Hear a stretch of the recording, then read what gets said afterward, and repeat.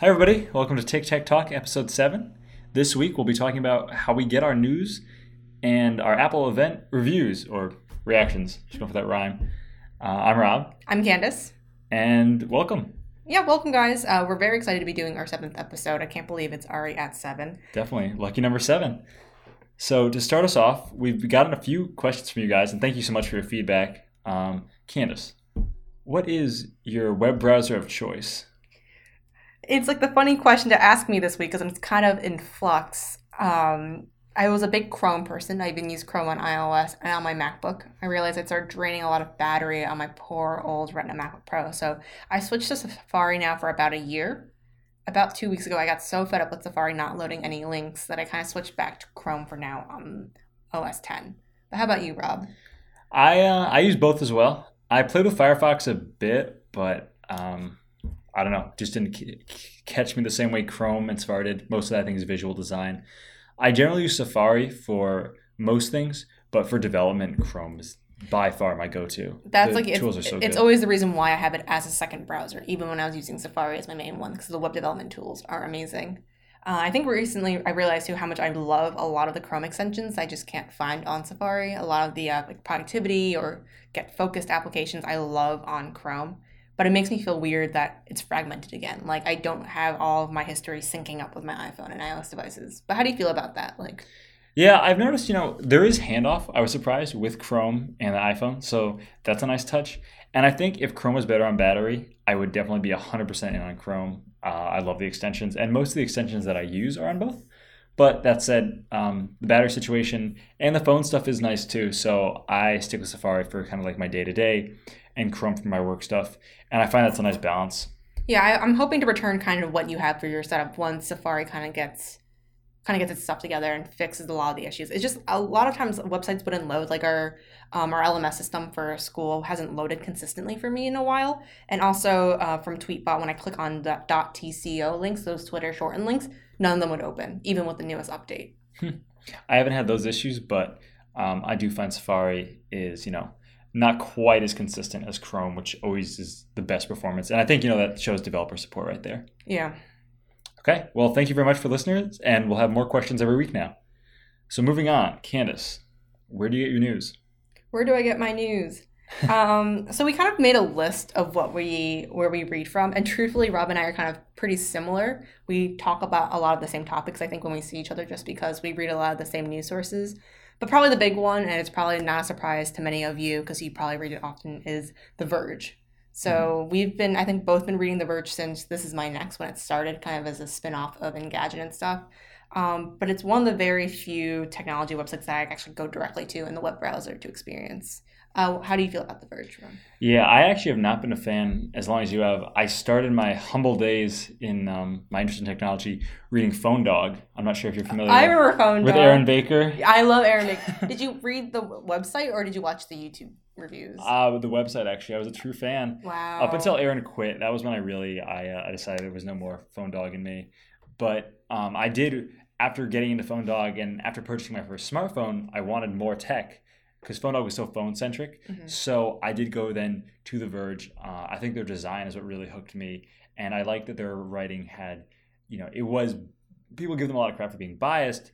And there is bias, but in the form of an opinion. It's well-balanced, well-stated. In my opinion, the other side is acknowledged. But I like that it's opinionated and passionate. And you can really get a sense of how the authors feel. So it's almost like blogging journalism put together. Yeah. Much more journalism than blogging, not to discredit them, but I love their content. I think it's very strong. It's technology views with a personality, and I think a lot of technology websites go about being the most impartial and being the most factual, and what you get is like very bland, very generic writing and stuff, and I don't like that. I think I agree with you. That's why I align with The Verge. It's people with personalities and views that are not always dead center or so factual based on specs. And also, I think a lot of people came from Engadget. And so I think when I started reading tech news when I was younger, the big three for me were CNET, Engadget, and Gizmodo. So when Josh Topolsky and Neil Patel left Engadget, I kind of followed them along on that journey. And so I think it's just the progression of their career. I am very interested in Josh and Eli, especially. I think those guys and Dieter and Walt are some of my favorite authors. And for those listening, Josh has published a few articles in the New Yorker of all places, which I've really loved.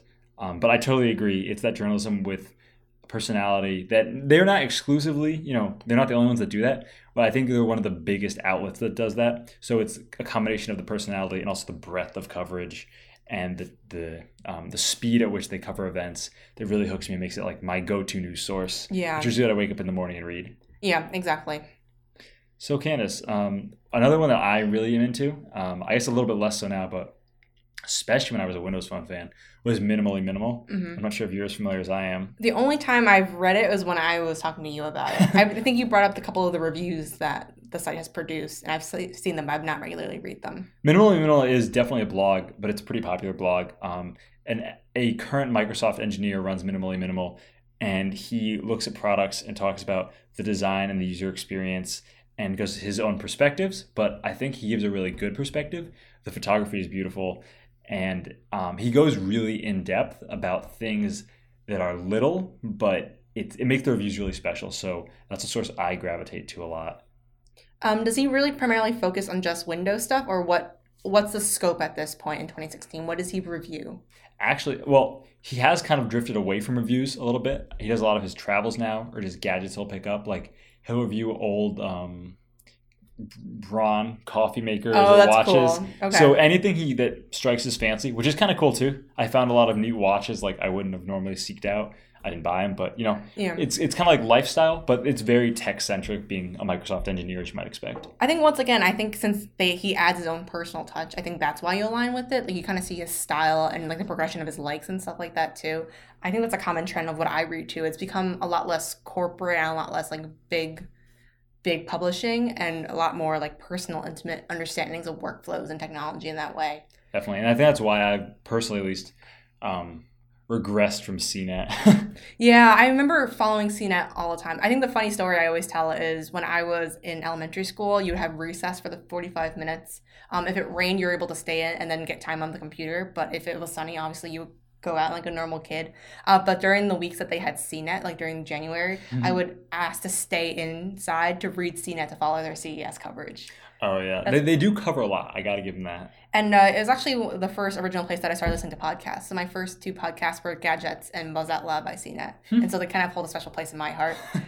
They've always been my original tech source. That's cool. Very cool. So the next one is on my list, and I think it kind of aligns with your last pick, but it's Mac Stories. So if you don't know Mac Stories, it is a website published by Federico Viticci and friends, a lot of other writers too. But this isn't your typical Apple rumor news site. When I first saw their name, I automatically assumed it was, and I wasn't really looking into that. But if you go to the website, it's Federico, who's actually iPad only, and he was one of the first people to really focus on that. And it's a lot of in-depth understanding of really great Mac, iOS software, understanding workflows and technologies from the perspective of being really thoughtful. And I've always loved his long-form stuff. He's published really, really long iOS reviews, workflows, things like that. I would agree.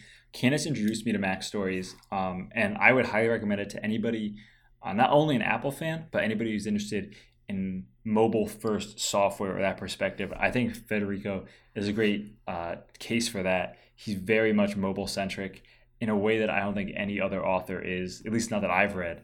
And that gives him a really great perspective, or a perspective I really appreciate. And that's what really makes it resonate. And again, that passion and his personality are awesome. Yeah, and that idea, I think it's so progressive. Like, he is one of the very few people I know who've gone full-time iPad only, but it's sparked this inspiration, I think, for me personally to consider my workflow and how can I go thinking more how do I go more iOS-centric and do iPad only and stuff like that too. You'll probably hear me talk about it all the time on this podcast because that's pretty much all I talk about these days. But I think a lot of it stems from this inspiration from Mac Stories, and I love all of their stuff. I guess on to the next two. I think these are two pretty obvious ones, and these are the typical Apple news stories, but 9 to 5 Mac and Mac rumors. But I don't think they really write that in-depth stuff. I only really follow it for rumors and then leaks. But do you read anything else on these websites? I used to be big on Windows Phone Central, now Windows Central since they've unified the platform, which I view as kind of similar to 9 to 5 Mac. You know, these sources where every now and then there's a really thought-out piece, but it's a lot of just covering absolutely everything pertaining to a topic. Yeah. So, I read 9to5Mac. I'm subscribed to them on Twitter. Mac Rumors to a lesser extent.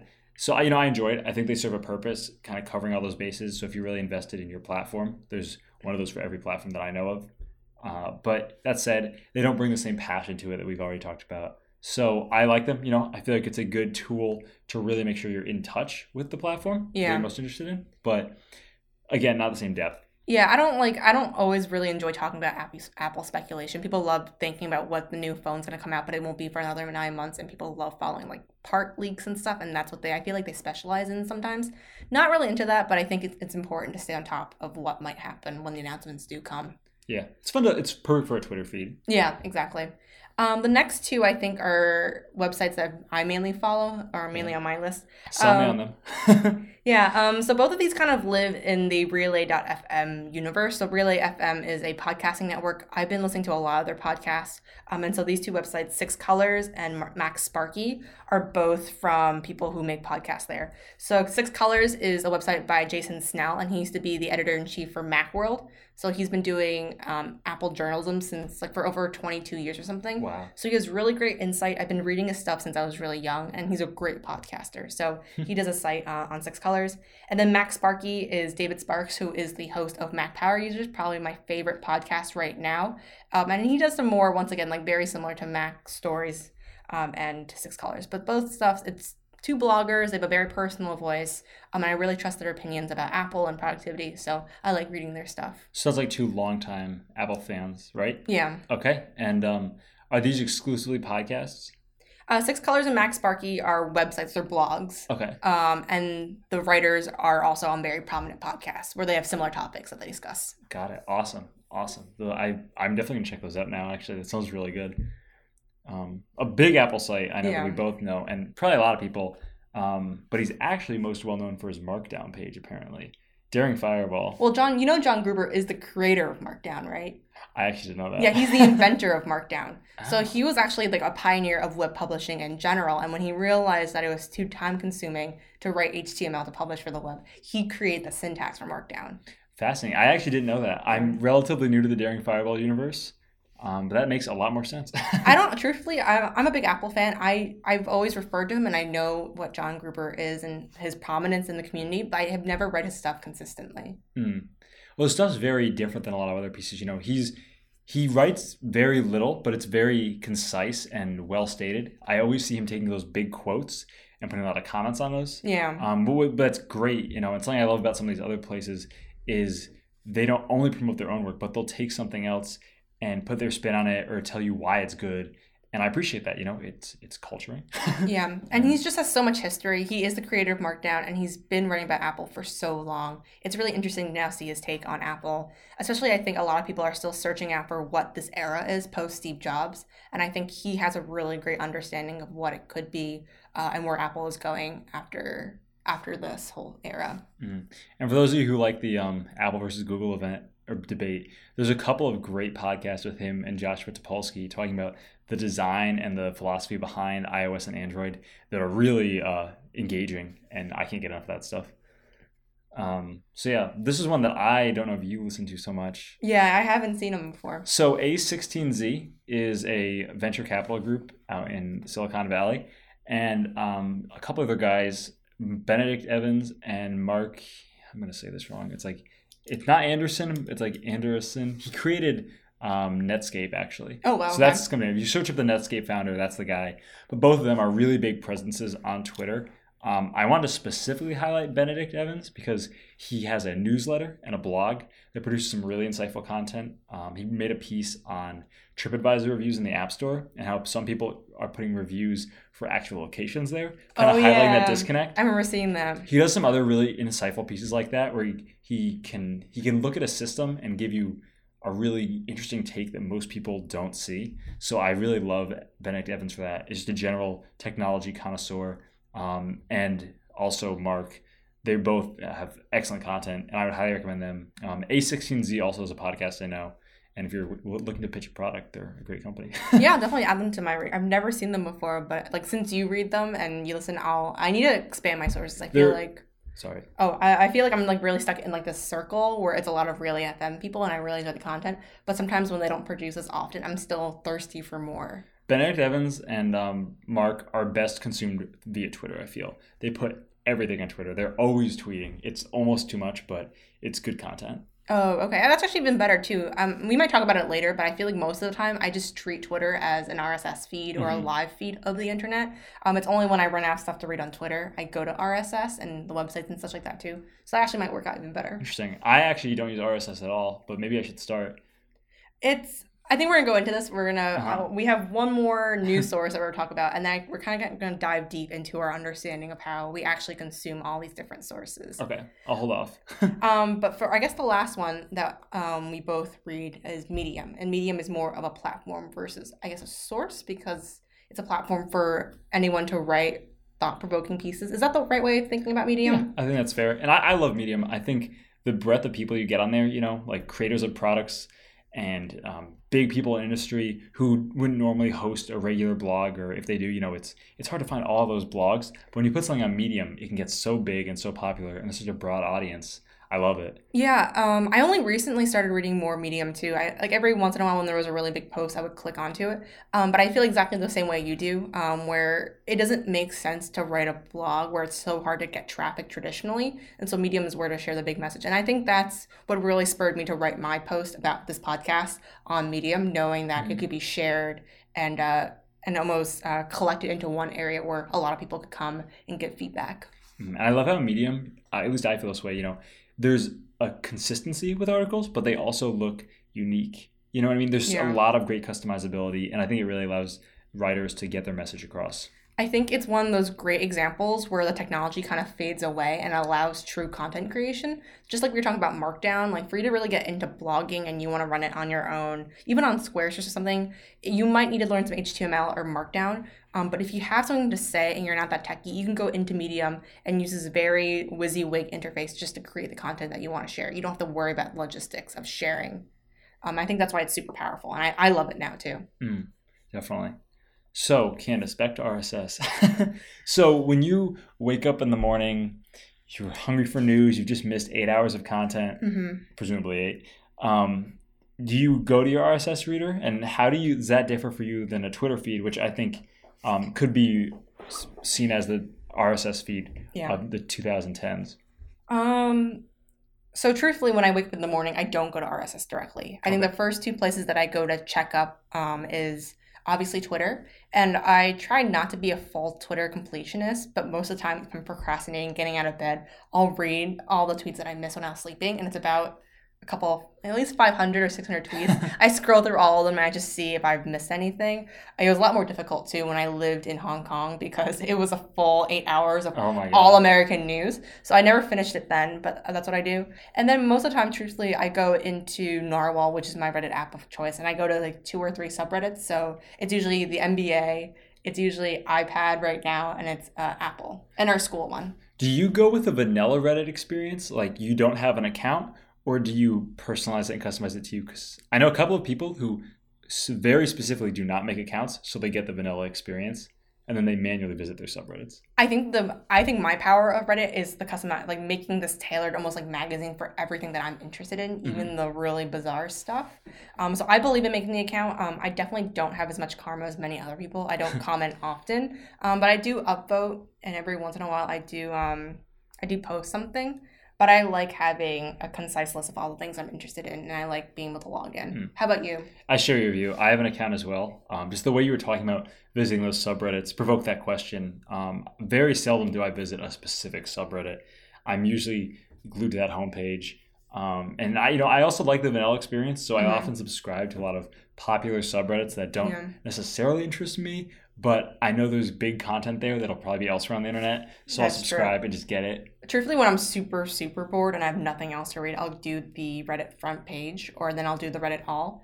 And I think a lot of times those 3 or 4 subreddits that I go to in the mornings it's like the topic that I'm obsessed with for that time. So I feel like every 6 months I change into something new that I'm really obsessed with. Currently, it's back into iPad. For a while, it was Chrome OS. Back when I was in Hong Kong, it was Android TV. It was coffee for a while. It's a lot of random stuff, but I think it's the reason why I go there directly. I want to see the newest stuff from people. Mm-hmm. Interesting. So in addition to that, we have our podcasts. Obviously, we listen to some podcasts since we're creating one. What's your workflow with podcasts, and what are a few of your favorites? So I guess for the apps, what do you use for your podcasting app? I think we don't share the same one, or we don't use the same one. No, so I've actually switched to the classic podcasting app on the iPhone. I was using Overcast for a bit. I still might switch back. I was kind of just experimenting with this one. Mm-hmm. But I want to try out the 3D Touch. I wanted to know what most of our listeners are using was part of it. And, there's also the desktop component to that, which I liked. So I was just playing with it. That's what I'm using right now. I do miss Overcast. I like their speeding up and slowing down of the podcast and the audio enhancement features. Yeah. But truthfully, the podcasting app on the iPhone, the stock one, is just adequate for my needs. And what are your biggest gripes with it? And then what are your favorite things about it? My biggest gripes. Well, I just feel like the interface isn't as streamlined as Overcast. That said, it's perfectly adequate. My mother uses it to give you a point. It's very usable. Yeah. But Overcast is very much right to the content. And to somebody who doesn't want to listen to that many podcasts, it can sometimes be a little bit much for me. But that said, there's no real gripes. It's very much fine. It's okay. I just like some of the features Overcast has. Yeah. I don't use the podcast app, and I'm pretty strongly against it. But I think I used it right when it first came out, and I really didn't like the experience. And I think we have this philosophical disagreement, but I try not to use the stock apps often because I don't like the idea that most of these apps only get updated when software updates come out for the operating system of the phone. Mm-hmm. Especially for a podcast app for me personally, which I use all the time. I want new features and I want good functionality, and I don't want to wait on Apple's timeline. So coming from that, I use Pocket Casts, which is an app made by Shifty Jelly. I've been using them since iOS 3 or 4. I think you might be able to find it, me listening to it when I did a What's on My iPhone 3GS or iPhone 4 video back in the archives. Mm-hmm. I've been a big fan. They sync their playlist. They now have a web player as well. But there's just something about the interface that's super intuitive. It's not as minimal and classic, I feel like, as Overcast, but they've never led me astray. They've always been so consistently good that I just love them so much. I am a fan of Pocket Casts. I'm not sure if I told you, but when I was on Android, I actually got the app. And the only reason I didn't get it on iOS was just because I didn't want to buy it again. Yeah, I think it's still one of the very few cases when I went on that Android sabbatical. I've heard that the Pocket Cast app is better on Android than it is on iOS. Yeah, I would agree with that. And it was really good. I was really worried about having to switch to Android, and one of my biggest apps was Pocket Cast, but I was super relieved that it was really, really good.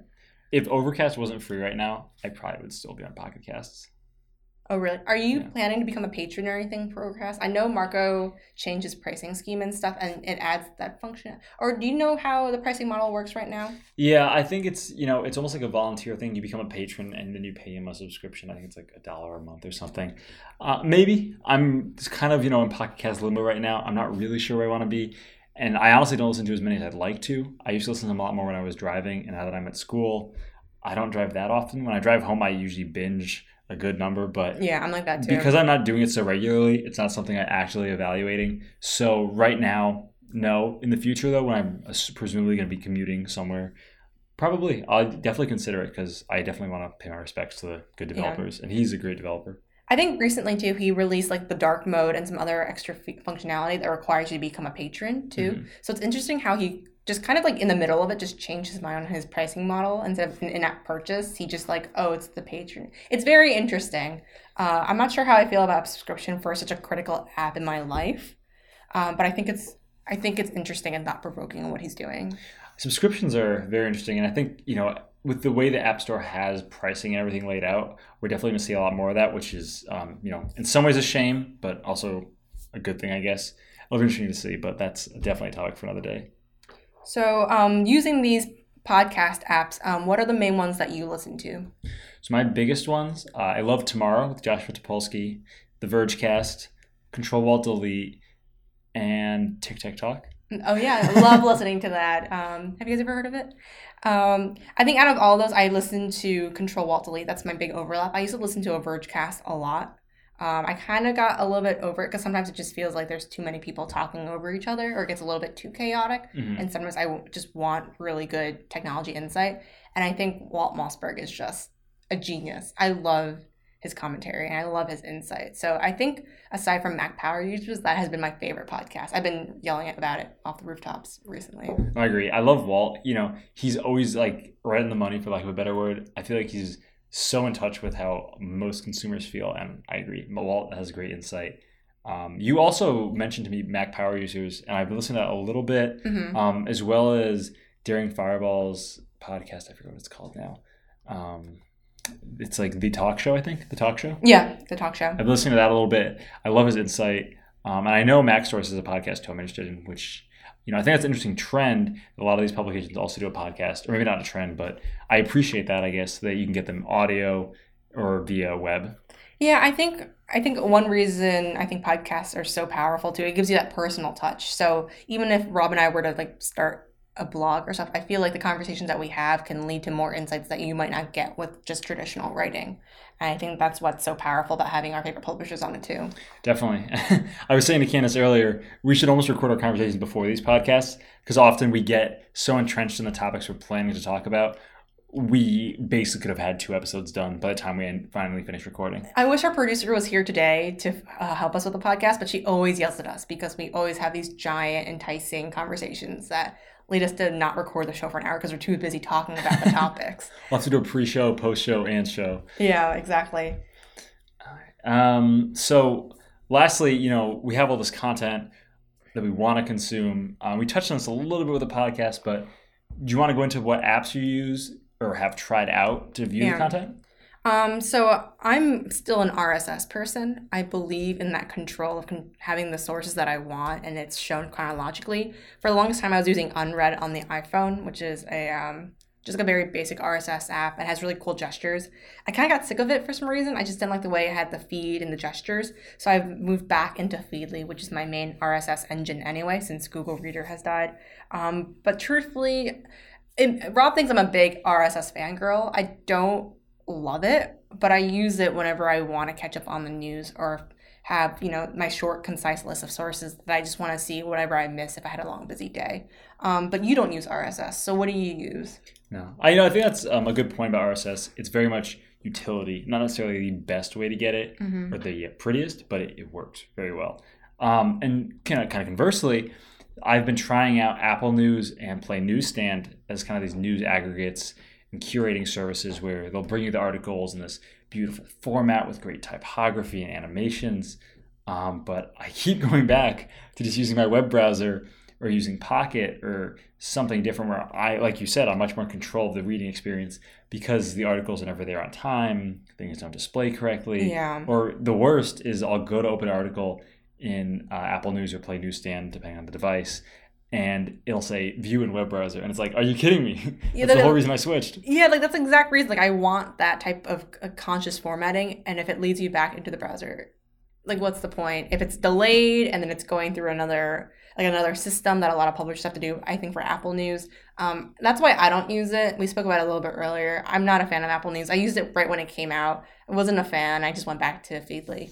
Yeah, I have to agree. Except for the fact that you can get great access to the New York Times in it without going through that paywall. I pretty much just, I check it every now and then, but I usually use the sources themselves. You just go directly. So in the browser, you just go to each website and stuff. Yeah, my homepage is kind of laid out with the sources I visit most. So I have The Verge. I have Twitter there, which is where I got a lot of sources. I do sometimes check Facebook. I like the instant articles that they've come out with lately. Yeah. I think those are really cool. I'm curious to see where that goes more so. And then Reddit also. Yeah. Those are my big ones.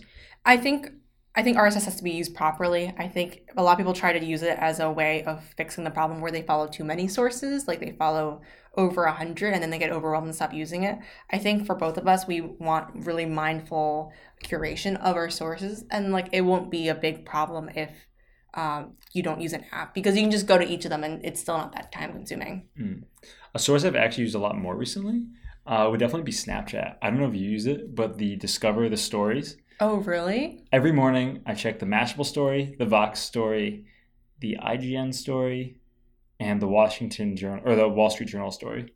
Really? I check those, because they're quick. I can just click through. I mean, sometimes I don't even read them, but it's a good update. They're usually not the most up to date. Like I've noticed if I check the website, it's roughly a day behind in content. Oh, okay. But especially Vox actually has some really great stuff. They break their video into like these slides with like animations, and you can roll or swipe up and read more on like each individual segment of the video. It's pretty good, and I maybe getting in touch with the new generation of media, but I think it's interesting, and Snapchat can be like a real news source in a lot of ways, I think. That's so interesting. I like totally believe in the idea of Snapchat becoming the next big platform. I've just never used it yet. I'm still using it on a very like personal, intimate level where it's just friends. I follow people. It's almost become like the newest Instagram or Facebook for me. It's interesting what they're doing. I'm excited. I have to explore it more personally. It didn't really hit me until I read like one article that I loved. Like I think I found something good on Mashable once. I read it and I was like, oh, this is good. I should keep coming back. And most mornings I'll just skip right through. It's usually stuff like I've already read or I just really don't care. But every now and then there'll be like some gem, and there'll be some they have some nice presentation. And especially for sources like, it's almost good for like your B-list sources. Like I check IGN every now and then. It's not always the best, but they sometimes have cool things that I appreciate. So it's good in that sense. It feels like a niche where I just want to be in touch with these services, but don't really want to get deep into them. That's interesting. I really like that idea. So I'm going to check it out more then. I'm going to check it tomorrow. And the best part is, you get like a preview of the article because they'll show you like that little clip. And then if you want to read it, you have the option to swipe up. So it gives you a lot of control over how much or how deep you get into the content. Oh, that's cool. Okay. So we actually wanted to spend the last portion of today's episode kind of going over the Apple event. So we had actually a really short, I guess you can call it like a Periscope and webcast on Facebook. And be sure to follow us on Twitter and Facebook and everything to see us live when it happens, when we do it again. But we just kind of wanted to go over the main big things that happen on Apple's event. So the first thing is the release of the iPhone SE. What are your thoughts about it, Rob? Yeah, I think just speaking to the mobile industry, I think the fact that they're selling a new iPhone for $400 is a bombshell. That's huge. That, more than anything else, I think was my biggest takeaway. And I think that was just incredibly powerful. That I can think of so many people in my life where that would appeal to them right now who want a new phone but don't want to pay that $400 price tag. Yeah. So that really left a huge impression in my mind. I think we're really starting to see Apple under Tim Cook with that move, and Apple moving into emerging markets too, like India and China. So that was fascinating to me. The pricing was super interesting. The pricing too, I think this is the right way that they should have done the iPhone 5C. Like they wanted the iPhone 5C to be this playful, I'm going to do quote unquote more affordable option alternative to the flagship iPhones. And while they did sell well, I guess, because I see them a lot personally, anecdotally, but this is the full-fledged attempt. This is not really old internal hardware in a cool shell. It's the complete opposite, right? It's all new spec'd out phones, 6S components in the shell of a 5S. So I think that's super powerful. I think that's the right move by Apple. And it's still really efficient based on supply chain because they still have all of these components that they've been making for so many years. Definitely. And what's super interesting to me is like I'll see people post about this phone being like, I want it, knowing full well that they have a brand new iPhone 6S. I think there's something about that design that's almost nostalgic for people. And for people who don't have it, I have friends with small hands that want that phone so bad. It's interesting to find people who are not techy. Like for me, I'll be honest, I'll probably be a little subconscious. I always want the newest. I want the flashiest, the latest and greatest. And there's these people who are really in love with the design, who are willing to even take a step back, maybe even go from a 6 or 6S back into what the 5 SE is. And I think that's just so interesting. I'll be really interested too to see like how market share fares after the release of this. Google's been really dominating in sheer quantity with a lower price, better specs. I don't know. I think especially in some emerging markets, I've noticed when a lot of international students at our school come here, they're quick to pick up some of the Apple technology. I wonder what's going to happen, and I think that will be really interesting to watch where the crowds go. Yeah, and just maybe even the breakdown of screen sizes now. Now we're back to that 3 model play that Apple, I think, is trying to move to, right? You have it with the laptops where you have, I guess the 12 one is really kind of like 11, 12, 13, and 15. And then for the iPads, you have the mini, the standard. Now you have the larger Pro. And now with the iPhone, you're back to the 4-inch, the 4.7-inch, and the 5.5-inch. So truthfully, probably most people are going to go in the Goldilocks middle. There's going to be a vocal subset of me who love the bigger phone, and now Apple is going back and catering to people who love that traditional 4-inch size. So you think when you say middle, do you mean they're going to go with the iPhone 6 as opposed to like the 6S? Or do you mean they're going to go with like the middle-sized screen? The middle-sized screen. Okay, yeah. I would agree with that. I think this puts the 6 in a really weird spot because it's worse in some ways than the cheapest option. Yeah, I think it's gonna be a weird transitional time, but I think once we go through the new cycle of phones, when the newest phone comes out, it's gonna self-regulate. Because I think I agree with what Walt said in Control Walt Delete. They're not gonna constantly update the 5 SE. They've made it super up to date and fast, so it has long-term longevity. I'd believe that. I think it was super interesting to see. This is probably the most interesting like market-centered moves I think we've seen them make in a long time. And I think it's going to be fascinating to see what happens next. Honestly, I can't, like, if someone told me a year ago that Apple would redesign or just re-release, not even redesign, the iPhone 5S and people would be really positive and gung-ho about it, I'm still kind of startled about how everyone is so positive about it. Because it's old hardware design and, like, you understand Apple's intentions, and I'm surprised that people are so okay with it. Do you know what I'm saying? Definitely. In some ways you feel like you're almost getting cheated, but it's a very reasonable deal. It's great hardware.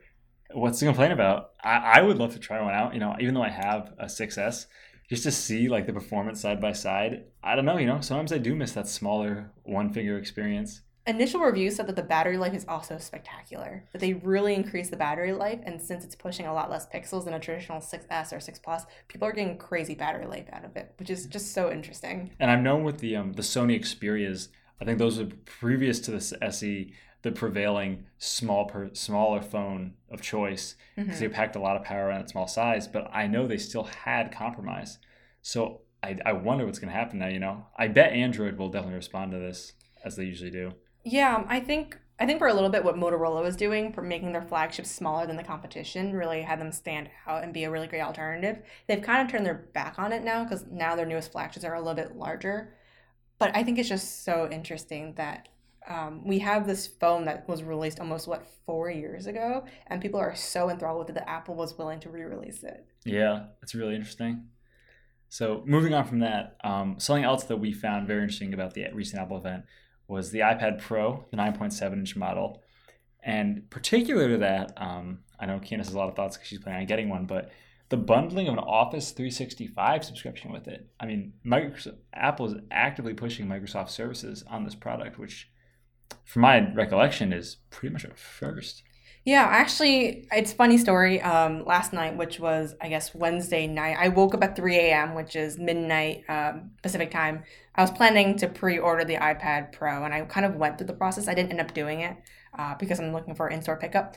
But the first thing I did notice was after you choose the iPad and they ask you about what case do you want to buy, and now they have Pencil, the next thing is not an Apple product, but Microsoft Office, which is totally crazy to think. Another fun tidbit that we just talked about recently this week is due to Microsoft's policies, if you buy a 9.7-inch iPad, you're able to edit and create Word documents using their apps for free without the need for subscription. Which makes the subscription inclusion even more interesting. Yeah, it'll be interesting to see are people still willing to go with Pages, which is pre-installed now with iOS, or are people going to be comfortable moving to Microsoft, right? There's such a big dominance of the Office suite, and it's interesting to have Apple continue to push it. And a point we were both kind of talking about prior to this was, what is the iPad Pro positioned as? Apple's been pretty clear this is a computer replacement, and we think for a lot of people, the words Microsoft Word, Microsoft Excel, Microsoft PowerPoint equal computer to a lot of people. So my thought is this is a big push that this is a full computer. You are purchasing desktop class software with it. And I think it'll be super interesting to see how this is perceived by the market. Had I the money, I would definitely be interested in picking one up. I think it's a really interesting machine. I'm just so excited. I think a big shift for a lot of people's mind, and my mind personally, of what the iPad can do in terms of productivity came with iOS 9 split screen. And then, truthfully, also the idea of that they make an iPad Pro that is the same size as a traditional laptop. So that has really shifted my mind on what I can do. I'm really excited to pick up. I'm planning to buy an iPad Pro 9.7-inch silver, 128 gigabyte in Wi-Fi with only Wi-Fi. And I've not had an iPad for 3 weeks now. I sold my iPad Air. I really miss it. Really? And I'm super excited to get one back now. I think before I sold it, I kind of had the same Mixed feelings where I thought it was one of those things where it's nice to have, but I don't actively always recommend it, just like how I feel about the Apple Watch. But right now, I really miss having a tablet around. It played a lot of big roles in my life. I'm really curious to see, from your perspective, somebody who kind of had an established tablet workflow, how that will change when you have a more, I think it's safe to say, more productive device, with more capabilities. And you are getting the Pencil too. Yeah, so. I am. I think that's the one big thing. I think a lot of my traditional workflows won't change because I've had a pretty robust one working with my iPad, especially as a college student. I'm excited to see what I can do with the Pencil in terms of note-taking, productivity, and especially probably, if you guys know me personally, how it fits into my Evernote system. I've been working on a couple different workflows, just trying some stuff out on my iPhone. Super excited to implement it on an iPad. Yeah, I want to see what happens too. So as we wait in anticipation for the episode, I think we're going to sign off. Yep. So thank you so much, guys, for listening. You can find us on Twitter, now on Instagram, on Facebook and Periscope. So we are TikTok Talk Show for each of those. You can pretty much subscribe to us to every podcast service under the sun, including iTunes, Pocket Cast, Overcast, Stitcher, and TuneIn. We also really appreciate if you guys took the time to rate and review us on iTunes. I know a lot of you guys don't, but it's still a really important way for us to get more listeners and more support. So we really appreciate that. I am Candace Poon at Candace Poon on Twitter. Rob is at rrusso44. And thank you so much for listening, guys. See you soon. Bye.